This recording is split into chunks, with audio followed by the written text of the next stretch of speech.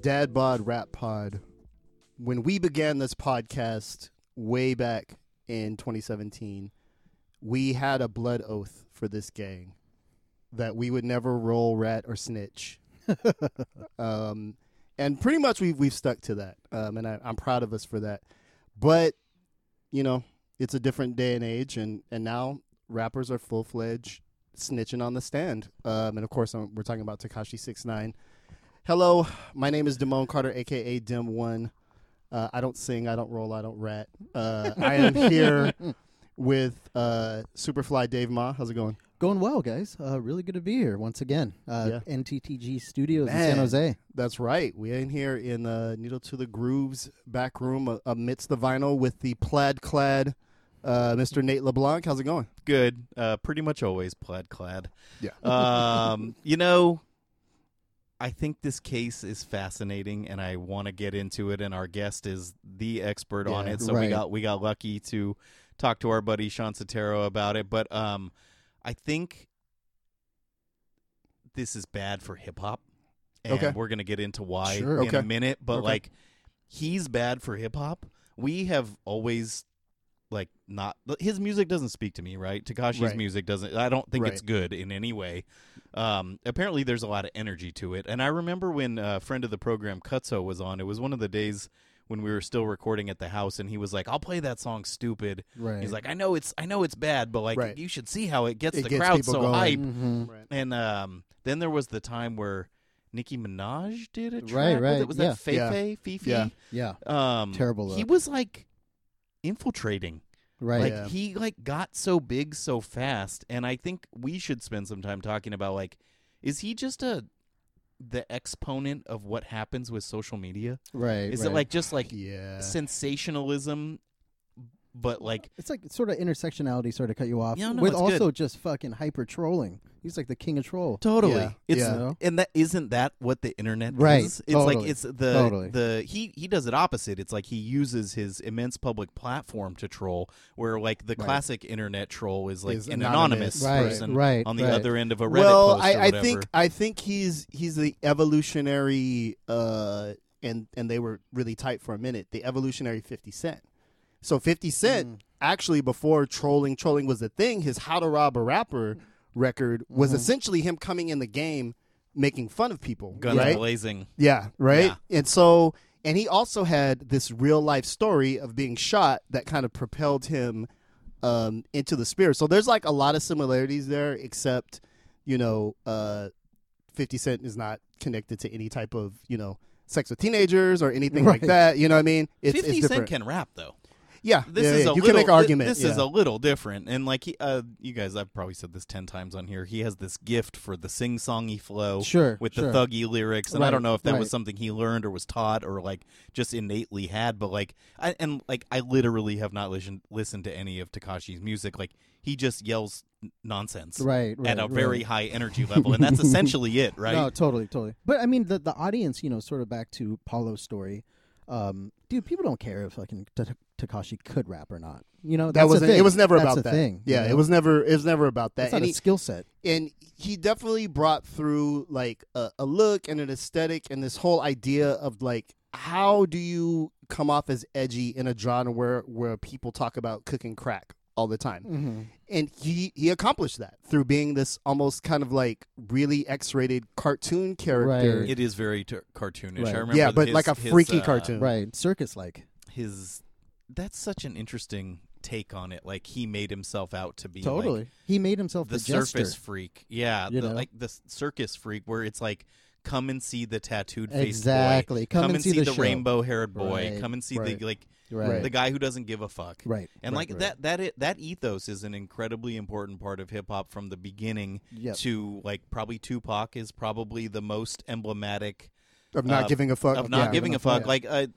It's. I think it's apocryphal. It's never really truly been proven, but this is hip hop urban legend that his last words were like "fuck you" to a cop who was trying to help save him. Right. Like, I read that story. Could anything be more hip hop? Totally. Right. You Or know? more Tupac. Or more Tupac, or Right. more kind of like just legendary in like Right. the street sense of the term. Totally. Like, that's the real guy. And it's Right. interesting that Tekashi is not leaning on the tried and true kind of street aesthetics, which number one is you don't talk to the fucking police. Like right. You just off top. You don't talk to the police. You don't participate, or if you do, you better not let anybody know about it. I think his craven desire for attention, which you kind of brought up in the Shots of Terror interview, and like he'll do anything. Like when I was like, oh, he's just on the stand, just snitching on all the gang members he was supposed to be rolling with. Right. You're in it's a new era. It's a new space that he's in. I can't think of a corollary to what the fuck he's doing right now. It's so modern. It's so modern. It is very modern. You know, it's very soaked in modernism. Yeah. Well, let me just posit this. And again, I don't know a lot of facts about this case. I have followed the blog posts pretty eagerly. I am fascinated by it, but I don't really know anything. Isn't the thing like he's not really of the streets? It's right. like don't right. you need to be from certain places and be steeped in a certain ethos for your entire life before you like take those as like you should truisms? You should, and rappers have definitely faked that. There's an industry of that. Absolutely, for sure. Absolutely. I mean, Biggie went to private Catholic school. You know what I mean? Like there's Sure. a long history of folks kind of maybe putting that on or maybe accentuating. There was a lot of talk about how Tupac went to performing arts high school. Right, exactly. Right. So for him to do both really is to say, despite his upbringing and this idea that he was never really a gangster, to go all the way and be like, nope, I'm with a Notorious Blood set. I know. And now we're doing like acts of violence against my enemies. Like I think you said it best. He faked like he was a rapper, and then he faked like he was a gang member, and for a period of time was kind of doing well in both arenas. He's got an orange jumpsuit on now. So you can say maybe he's not doing well, but I ended up at the end of the Sotero interview, I go, yeah, he's coming back. He's going to be on Instagram. Oh, dude, I bet his next song is going to be nuts. Yeah. I'm sure people are going to be all over it. Yeah, unfortunately. Just because of the to your point alone. About kind of being bad for hip-hop in a way, because on one level it demonstrates that you can... I don't know. I'm sorry. I'm not trying to make myself to be out like funk, dude. Yeah, right. pretty much. Totally. Pretty much. It works. Right. And then it's all tangentially tied into hip hop now. You know, it's like World Star. It's like that has nothing to do with fucking hip hop. Like this fight video. Right. But people think that, you know? Yeah, it's going to get lumped together. Two interesting kind of like meme things happened that kind of one that relates back to our world and one that doesn't, but I just find really funny. One is that a bunch of people were putting up that image that has become like a famous meme now of him in the gray pinstripe suit, hilarious, like obviously explaining something to the judge or the lawyer or whatever, and then just referencing the MF Doom, Mr. Fantastic song, Rap Snitches. Basically, MF Doom told the entire Tekashi 6ix9ine story in 10 years prior. A beautiful, like a great underground rap song already. And it's just cool to see that song get a little run and to like re-enter the consciousness a little bit. And then the second one was when it turned out to be a false report, but like they were saying that he named Cardi B as 9 Trey, and then there's that image of her wearing red bandana from head to toe. She has like a red bandana like bra, red bandana skirt, red bandana boots, and it's just like, well, what are you supposed to say? What am I going to say to that? It's like, well, you make a compelling argument. Right. So that was super funny, I thought. Well, dude, Nicki needs a new management team, dude. She makes terrible decisions. And I think associated with him at the like the height of his career. Like you're not surrounded by one person who's going to be like, nah, this ain't. Well, given who she married, given who she is as well, But yeah, I think. The cringe aspect, and we did an episode about dirtbags of rap very early on, and I think the cringe aspect of this is here to stay. I think this idea of rappers, especially in that kind of like SoundCloud realm, who are connected to heinous crimes and are somehow still allowed to move. Rap is that one industry where you can still be an unrepentant piece of shit and just kind of move freely. Well, you can't really do that in other. Well, you can sort of self-mythologize, and no one's gonna figure that out. Right. At this time, I don't know that that's gonna last forever. I think there will be a day of reckoning. We kind of talked about this on the Mike Eagle episode, but I think another thing that came to mind for me when we were doing the interview is Sean uses the term SoundCloud rap, and that already sounds old. Damn. Like the 2010s are over, son. We've also been talking about end of decade kind of stuff, and we were talking off mic about how hard it is to research a decade and to remember what. I'm like, am I the person I was back then? So sure. Does this music mean anything? You have to do a lot of re-listening and like checking in with yourself, and like not to get all emo about a list I haven't made yet, but it's a weird process. But anyway, SoundCloud rap is one of the defining features of this late period of this decade, and I think because so many of like Little Peep died, right? And he was going to be one of the main guys. YNW Melly is like charged with murder. Tekashi is charged with whatever all the stuff he's charged with. Kidnapping himself, I honestly don't even know at this point. Being a gang member, I guess, and racketeering or whatever. Anyway, it never really got a chance to blow up. And also, like, SoundCloud itself as like a service and a engine for music discovery seems to be on the wane. So it's just weird how like him using that phrase, I was like, damn, that was a minute ago, but it's now. It's definitely current, and you're right. I think that's gonna crest, but it really speaks to how saturated the market is. I think SoundCloud is like how there's a fucking 7 ESPNs and shit. Like we're at that age. We went from like 4 channels to 400 channels. Still nothing. The fuck is on. It's not another rapper. It's another click.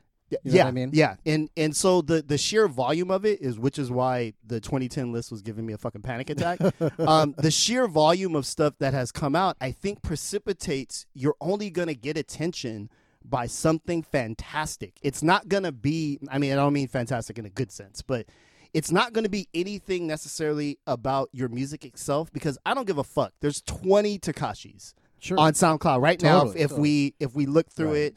Who sound similar, who have a similar energy. To me, unfortunately, and I felt this way from the beginning, him being connected with the Instagram video of a 13-year-old girl, essentially being raped, is helped propel him. That's kind of when I was like, what? Who are we talking about now? Well, because it's like anything is a springboard. Yes. Now. You know what I mean? And anything's fine. Any sort of lore is fine. And people roll with it. Notoriety. Right. It's like it doesn't really matter what you're famous for. And this not to get too ponderous here, but essentially, again, for the last 10 years, some of the defining characters are Kim and Kanye, and Kim is famously has a great amount of notoriety for nothing. Right. And the sex tape was definitely, you know what's hilarious, and this is off topic. I don't know what you're talking about, Damone. Never seen it. Well played.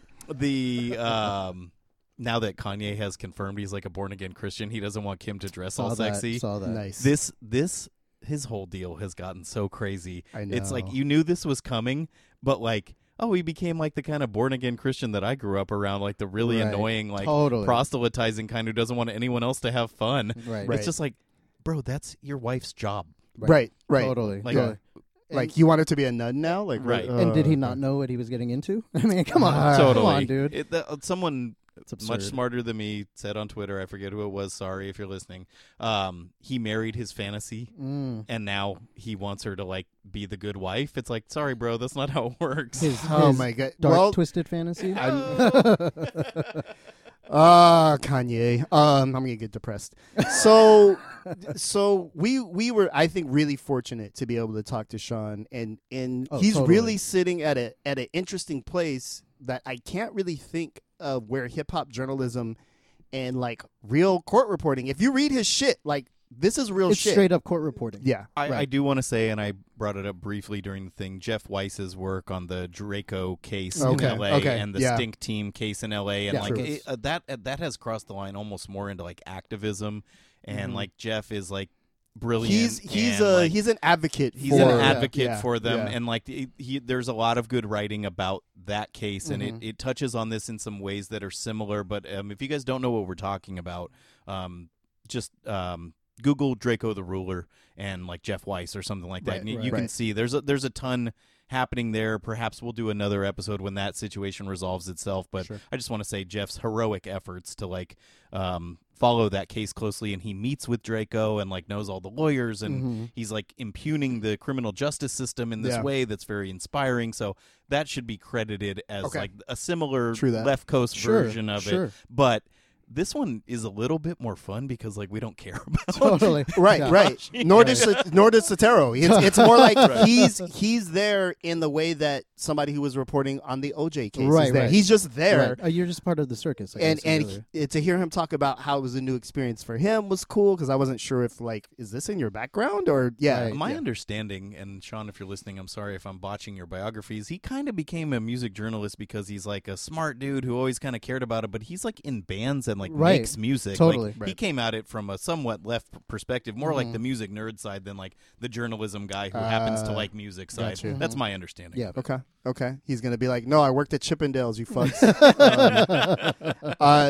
I think it was dope that he wanted to come back on because we did have him on before to talk to us for a long time. Our best and most listened to episode was absolutely Sean's That's right. episode. That's right. It has mysterious SoundCloud listenership numbers that we don't know are legitimate or not. We got a strong fan base in Jakarta, bro.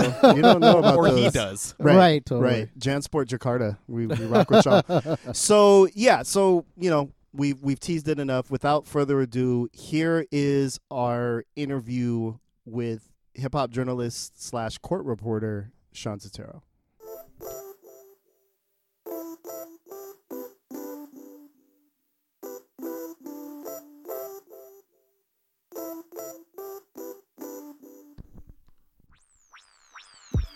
All right, Dad Bod Rap Pod.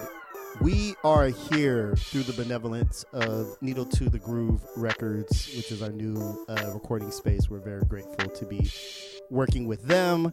And we have another sponsor because we out here doing it. And now, a word from our sponsor. Oh, dun, dun, dun, dun, dun, dun. You have to splice that in. But we do. We actually do have a sponsor that we want to shout out. My Media Designer. The homie and friend and longtime supporter of the podcast, Carl Foisey. His design firm that specializes in people trying to tell happy stories, narratives about positivity, good vibes. It's a boutique media full service where they're doing like websites, right? Websites, videos, branding campaigns, social media. My Media Designer is a full-service company where it's like whatever you need. They focus a lot on working with small businesses, right?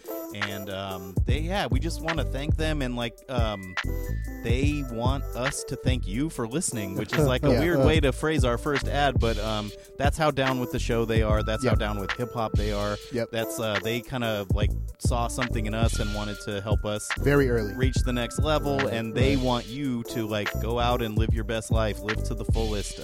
Just spread positivity wherever you go, which is actually kind of dope. And like, I'm like a kind of misanthropic person who doesn't do that necessarily. Yeah. So it's fun to hear you say it. For me to be saying this, but My Media Designer, holler at them for all of your media needs. Shout out to Carl. Dad Bod Rap.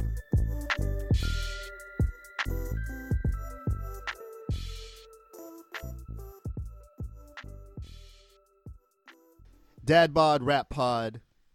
We are not just podcasters. I like to think of us as not only fake radio personalities, but also fake journalists. But we have a real journalist on the line, and we're going to talk a little bit about a court case and how it intersects with the rappity rap world. On the line, we have Sean Sotero. How's it going? Hey, guys. How are you? Good. Living it.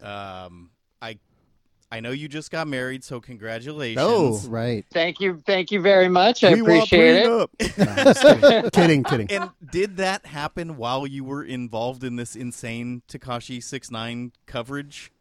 Let me tell you about that week. Yeah. Please. So the trial starts on a Monday, right? Jury selection, whatever. Tekashi testifies Tuesday, Wednesday, goes into Thursday, and there's no court on Friday. So that means if Tekashi keeps testifying through Thursday and has to go for another day, that means literally the day after my wedding, because I was getting married that Sunday, I would have to be back in court. Oh, shit. So, mere hours afterwards. So it gets to be 3 p.m. on Thursday. He's still getting cross-examined. Gets to be 4 p.m. Just like, this is cutting it awful close. And I swear to you, they probably ended Cross of Tekashi at like 20 after 4. I was 45 minutes from having to go to work the day after my wedding. So you were one of many people who wanted him to stop talking. Nice. Oh man. Well, we're glad things worked out with your wedding in the criminal justice system. Just to kind of, our listeners may remember, we had Sean on to talk about a great piece of journalism that he did around the greatest producers of every year since the mid ages, but yeah, exactly. Hottest producer of 1673. Tough call. Mozart had that fire, son. But how do you? And then Nate was like, "Dude, Sean is like literally in the fucking court. Like, how does that happen? Like, what? Yeah, enlighten us on how you got into that space." Woo! So the short version is basically, Complex as an outlet, along with I think a lot of media, did not know how to handle Tekashi, because right as he got famous, stuff started bubbling up from several years prior. Like, was he a pedophile? Was he a rapist? There was all of this allegations and rumors and stuff popping up. I'm happy at any point, if you guys are curious, to go into what the deal with that actually is. But yes, we will get into that. Yes. Yeah, we'll get into that. But there were all these kind of uncomfortable things about him popping up right as his star was rising. And this is unfortunately true with a lot of the kind of younger, loosely speaking SoundCloud rappers. And we were trying to figure it out. And so I kind of, in tandem with some folks, came up with this idea of, let's look at this guy around him, this Treyway guy who's always yelling in his videos. Who is this guy anyway? And I took a few months to try and figure out who he was and stuff about him. And in the middle of all that, everyone got arrested. And so I just started covering the trial. It's funny, actually, the first court hearing, I didn't quite know how to look up where it was, so I got the right room but the wrong day. So I sat through an entire hearing about like a guy who bought a bunch of stuff from Whole Foods that was like misleadingly labeled, and he was suing about it. So, and you're like, damn it, Chance the Rapper, take your ass. Exactly. It's like, I don't think this is right, guys. This is not.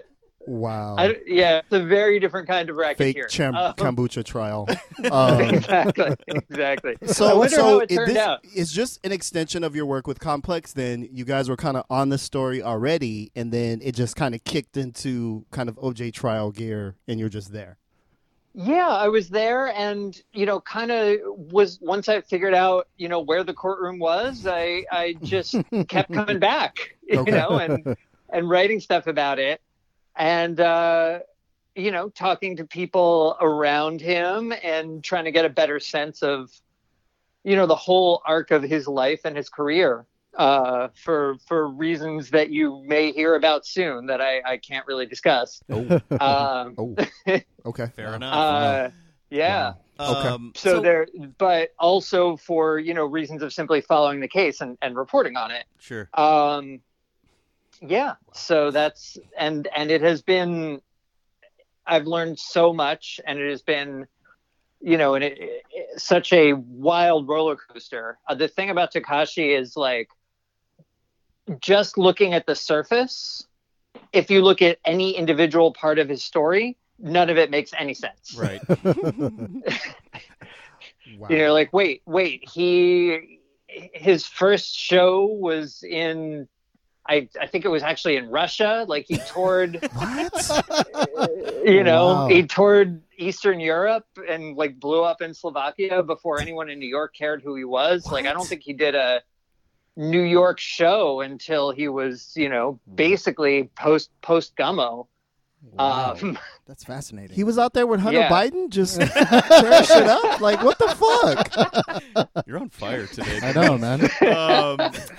So, Sean, let's skip to the end. Like, is he going to be able to put out a song and have a career? Like, the word on the street is that he wants to do music again. He's not going in witness protection. Like, what do you think is going to happen?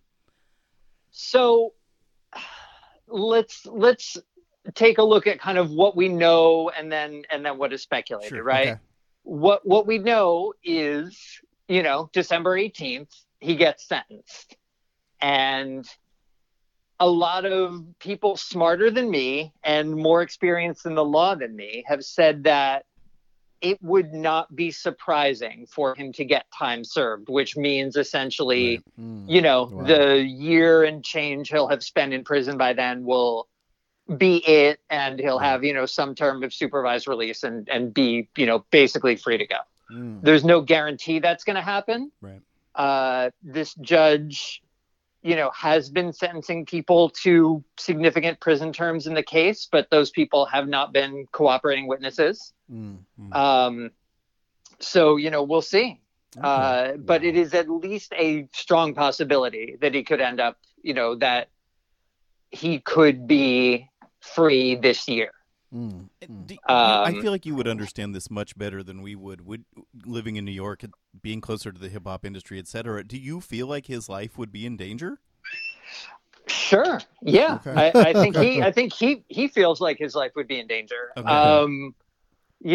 I absolutely. I don't want to speculate how much. Sure. A lot of the leaders of the faction of the gang he was involved in, the lineup or whatever the sort of terminology is, a lot of them are now incarcerated. But those people also have folks they know who probably aren't very pleased about it. Yeah. Right.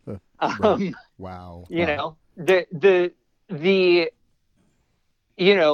To a lot of people, the argument like, well, how important was his testimony really in putting the people behind bars? There was a lot of other evidence too. That's splitting hairs that, people might not want to do. Right. Well, Sean, as someone who is sitting there, is there a separation between Tekashi and Daniel Hernandez? Like, I know he's wearing a suit and everything, but like, how does he strike you when you're sitting there, 20 feet away from him? He's not wearing a suit, actually. No. He's in a jumpsuit. Oh, gotcha. Yeah, I mean, he's still in prison, and because he's not on trial, he doesn't get the suit and tie clothes that the defendants did. Interesting. I think one thing you can say about him is he's a very complicated person. If you talk to people who knew him, so many of them will say he's not anything like this persona. He's quiet and kind and respectful. Right. And, then there's this other side that he plays up. Certainly plenty of people around him will say that. That is definitely true. I have absolutely seen him, I assume consciously, really win over the judge. Oh, wow. By acting attentive and listening and being respectful in court. So is that calculated or is that out of fear? I don't know. I mean, there's a lot of stuff about this that's a mystery. Sean, how much would you say this trial is about hip-hop? And I want to, if you followed it at all, kind of refract it through the lens of what's happening with Draco the Ruler and the Stink team in L.A. and like the use of lyrics and stuff. And I didn't follow the trial as closely as you did, so I would love if you could just enlighten us. Was that happening here as well? Sure. They did play songs and videos in the courtroom, but it was different than is used in a lot of cases. In this case, it was Tekashi specifically talking about his own songs and his own videos, saying, when I wrote this, I was demonstrating X or Y about gang dynamics or, whatever. I'm like a nice middle class person who, generally speaking, respects the police, and even I'm sitting here shaking my head. Like, I just can't believe people would do that. That's crazy to me. But please continue. Yeah, I mean, so using rap lyrics in a criminal trial certainly raises my hackles. It makes me nervous, and I would go so far as to say almost all of the time it's a terrible idea. Right. And something done by authorities to show, to try to demonstrate without evidence that people are bad. I think you can see some of that, Melly, whatever he may or may not have done in terms of murder. Murder in My Mind was written well before this happened, and there have been various legal incidents, legal attempts to try to tie that song to his case, right? So that kind of thing can be very dangerous. This is different. This is the artist actually saying, hey, you guys want to know about the dynamics of the gang, and I want to tell you so that I can be cooperative. Here's one way I demonstrated that, in my lyrics and then in my videos, thus making it seem like lyrics and videos should be admissible and should be used to prove crimes later. Right. Yeah, sure. I mean, I'm not saying there are no bad after effects of this. No, that's just crazy to me. That's like kind of sinking in for me for the first time. Yeah, but that's how songs and videos were used in court. One side note of that, interestingly, is that not very much of the song was allowed because the judge thought the lyrics were so misogynistic that they would turn off the jury. Nice. So he only allowed like a couple seconds of each of the songs. Nice. Just the intro. He's like, Treyway, all right, turn it off. That's enough of you. I mean, Tekashi. really, honestly, not far from that, honestly. Like he really was very concerned. And he was mad that the government tried to play the whole song. He was basically like, you guys should have known that this stuff would turn off nice, innocent, right-thinking people with all this stuff about the bitches, really, Sean, please. Yeah, I mean that was just a tangent, but kind of an interesting, different interesting thing about how I songs were used. I want to say something, and I just wanted you to tell me if it's true or false. And this is kind of my basic understanding of it. And if this leads into territory you don't want to talk about, I understand. But I want to say this: he pretended to be a rapper, and then he pretended to be a gang member, and one thing worked out really well for him in the short term, and then the other had disastrous effects in the long term. Is that fair to say? I would say that it's complicated. I mean, he was very much in his telling. He was at a certain point actually made a legitimate member of Nine Trey. Okay. He didn't have to be jumped in. He didn't have to go through a standard initiation. But in his telling, at a certain point, the members started actually referring to him, as if he was an actual member. Gotcha. So and that's not pretending; that's really being it. Yeah. Yeah, that's really being it. Fair enough. And he and other gang members, committed many violent acts, often against his rivals. Mm-hmm. Was that at his direction? I think that's complicated and. Maybe a little too much to get into right now, but certainly, largely directed against his rivals, the Trippie Reds and Chief Keefs and crazy people on J Prince's label and all of that kind of stuff.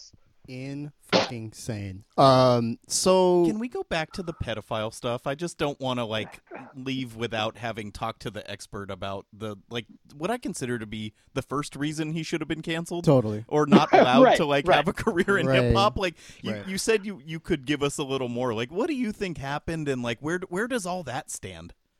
Sure. I mean, Rich Jezwiak from Jezebel, I've got to shout him out because he did the best reporting on that case, and you can find the definitive article he did on Jezebel. I'd recommend all your listeners check it out, and that gives a really good rundown of everything. I mean, what happened was he was at the studio, some dudes he didn't really know said, come on uptown and party with us, we're gonna get some girls, and they called a girl, and the girl came over, and probably two, maybe more of the men there, had sex with her. Tekashi, you know, is photographed touching her and hugging her while she's wearing only a bra. He like made sort of boastful videos, including of the men having sex with her and stuff. And the girl's mother and shared those videos on Instagram. Yeah. And the girl's mother saw those videos. The girl was 13. Oh, now, Tekashi has told different stories about this. In his police statement at the time, I believe, you can double check me on this, but one version of the story is the girl asked him how old he was, and he said he was 18, and she did not say her age. In a different version of the story, he claims she said she was 18 or 19, I think, maybe. He was 18 at the time this happened. So yeah, that's, wow. You know, that is sort of the short version, that he was, you know, an enthusiastic cheerer on of, and, you know, shared videos of the rape of a teenager. That's crazy. And again, did he know she was 13? Like, I don't know. I wasn't in the room. His initial statement afterwards indicates that he didn't. But, you know, that's the law. Doesn't really, that's not how the law works, doesn't matter. You know? Yeah. Crazy. Yeah. Whoa. Crazy. And so that was kind of the what makes me kind of really uneasy about it is I kind of feel like that was the spark for him. I feel like it was a huge kind of PR boost with him coming in, and the whole controversy around Gummo being like, can we applaud somebody who is maybe a pedophile? And within like, I think let's just to be clear, because that's a very loaded word. There's no evidence that he's a pedophile. Like and as far as I know, he did not have intercourse with the girl. Fair enough. You know. Yes. Okay. Yeah. Yeah. Perhaps a child those are loaded words. I just don't want to be in the universe of them. Totally. We respect that. Yeah. Yeah, you're a legit court reporter now. Like, he's like, actually, legally, he's just a creep. He's not no. But I mean, look, these are the kinds of things people were talking about, as you remember, when he was famous, and like there wasn't really reporting on this until he hit the Billboard charts. I think that's kind of when Rich sort of jumped in. Was that the spring of 2018 was like, you know, late winter, early spring 2018 when he first started making the Billboard charts. Before that, it was like people throwing around rumors, people throwing around insults, people who already didn't like him characterizing the situation in different ways. And so no one, at least initially, really knew what to make of it. And it's interesting because people in his camp, at least some of them, I think, viewed it not entirely negatively. They viewed it as an obstacle to overcome. Oh, okay.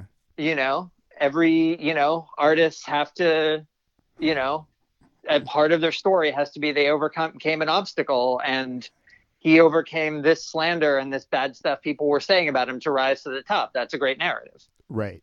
And then rolled on everybody. So, and I want to make sure we touch on this before we close, is in hip hop, which kind of has these overlaps with street culture, there has been in the past these really hard and fast rules about snitching, right? I remember kind of in the 50 Cent era, there was like this whole stop snitching movement, and there's actually consternation within communities sometimes about, well, sometimes we do need to snitch on people if they're hurting the community, XYZ. But I mean, let's you know, just to bring it back for a second, I think people mean different things when they say the word snitching, right? There are some people who take it to mean, you know, Nate, if you and I do a crime and I get caught, it is snitching for me to say Nate did it. It was his idea. Right. That is sort of the most basic, I think, definition of snitching. there are the Camerons of the world who will take it to its largest extreme, which is if you tell the police about anything, whether you were involved or not, no matter who did it, that is snitching. Kind of a witness participant binary, right? Mm-hmm. Right.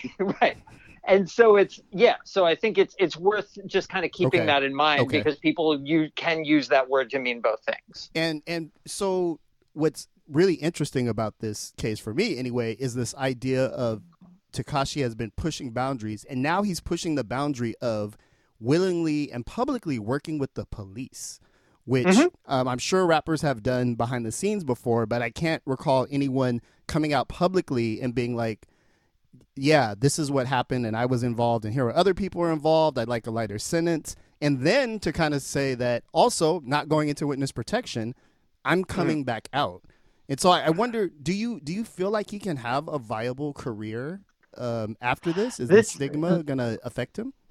This is the big question. This is what I've been asking everyone. And, people have different takes on this. I think for one thing, we should make clear that I'm not going into witness protection. I'm going to go out and make songs. All of that is, via anonymous sources leaking to TMZ, right? There's no, he's not on there's record. no direct, you're right. He's not on record yet. Yeah. I mean, he's still in prison. Like, as far as I know, he hasn't commented directly on anything about his That's plans. Interesting. We take it for fact because we saw a blog post or a Twitter It was post. on Twitter. Yeah. Right. How was that not his real feelings? Right. But let's assume that he tries. I'm not saying that's something he didn't think at a time, but I don't know about, I don't know. He has not made his ultimate plans, assuming he has little to no prison time. He has not made his plans clear yet. I don't know, man. I think I'll say this. I think about when he was in court, he said, there was this time right before Gummo when I sat down with my best friend and I said, are we going to keep making music that's going to get us to be cult heroes in Europe, or are we going to do something everybody's going to love? And that led him to Gummo. I think maybe he can have a viable career if it's possible by flipping back in the other direction and, making this sort of more rap, more rock influenced stuff that he was doing 2014, 2015, 2016. Okay. And, being the toast of Slovakia again. It's not it's not going to get you $300,000 worth of jewelry and a 8-figure record contract, but maybe that's viable. I think that audience may care less about the US centric codes of snitching. Right. I could be wrong. Maybe they take it very seriously, but the rap Roman Polanski is coming. Right. That's wild. Right. That's perhaps one way of him continuing to have a career. I just don't know if that's the scale he wants, right? He wasn't happy with it the first time. Right. I think the face tattoo thing just is such an interesting, anyone could say, look at this guy, how's he going to go into witness protection?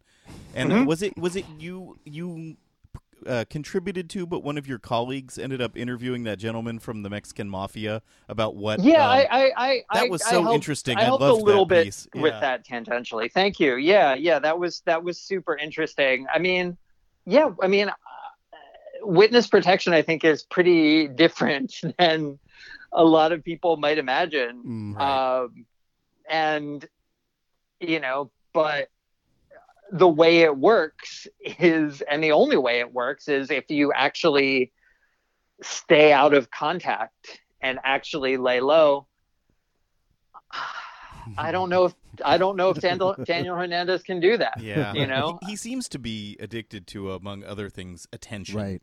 Sure. And I just think that's the opposite of the mentality that you need. And obviously, I'm many, many thousands of miles away from this, and mostly know about it from reading your amazing reporting. But I just can't see that happening. I just can't see him without a phone or an internet connection. Or why would you have rainbow hair and a 20 face tattoos if you didn't want people to look at you. You know what I mean? Right. And he's obviously had a transformative experience here, and we'll see what happens. It's fascinating. Yeah.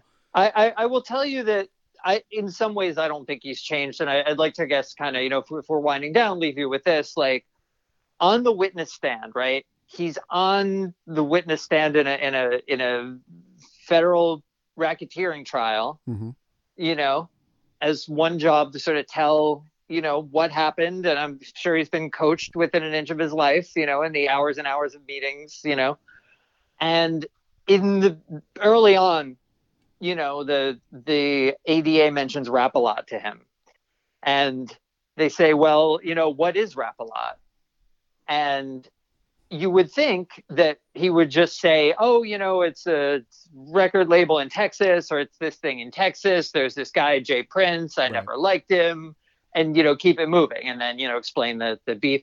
He could not let pass the chance to take a dig at Jay Prince. Oh, wow. When they asked what Rap-A-Lot was, he said, oh, it's a wannabe mafia kind of thing. Wow. Like, he just, even in the most extreme situation, he could not turn it off. He could not turn off the trolling. Right. Dude. Yeah. Ugh. Oh, man. And isn't Jay Prince the last person you want to fuck I with? know. Does everyone know that? Look, I would like just tell Mr. Prince and his family, I was just quoting. I don't know any statements. Do not attribute this to Sean. Yeah. Oh, my goodness. I've gotten you guys a lot of money listening to that Odd Squad album on Spotify. That's amazing. Before we go, can we talk about the Dire Straits thing?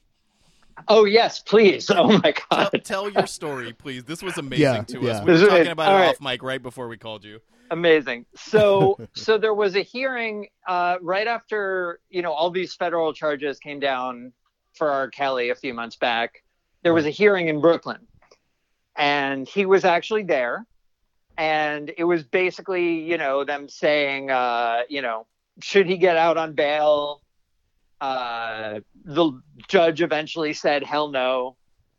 So after that, there was a press conference outside. Gloria Allred gets up, she speaks, and then Kelly's lawyers get up. And these guys are just, they're both just pieces of work. Really. And one of them gets up and he starts talking about like, oh, this is all groupies and they're all groupies and they had groupie remorse when, TV came around and said, hey, that great groupie experience you had. Well, maybe it hurt you. And yeah, right. And then like, you had groupie remorse, and he was just like the worst sort of stuff.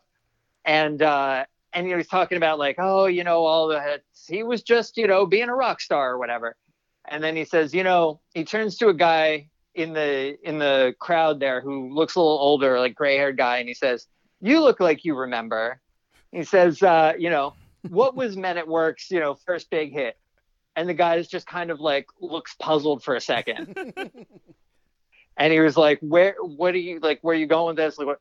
He's like, I don't know what it, and the guy's like so suave and so impressed with himself. He's like, money for nothing and your chicks for free. Oh my God. And honest to God, and I videotaped this. There's proof of it. Right. Mm-hmm. I could not resist. Out of my mouth, I was like, was watching myself from a distance. Out of my mouth comes out, that's Dire Straits. It's like, awesome, man.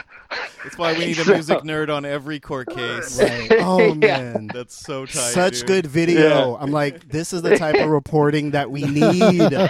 Fact checking in real time. Oh, my God. Man, it's been quite well, shit. You got married. You're on the trial of the century. You got in a Dire Straits shout. Is there any other kind of projects that are coming up that you want our listeners to know about?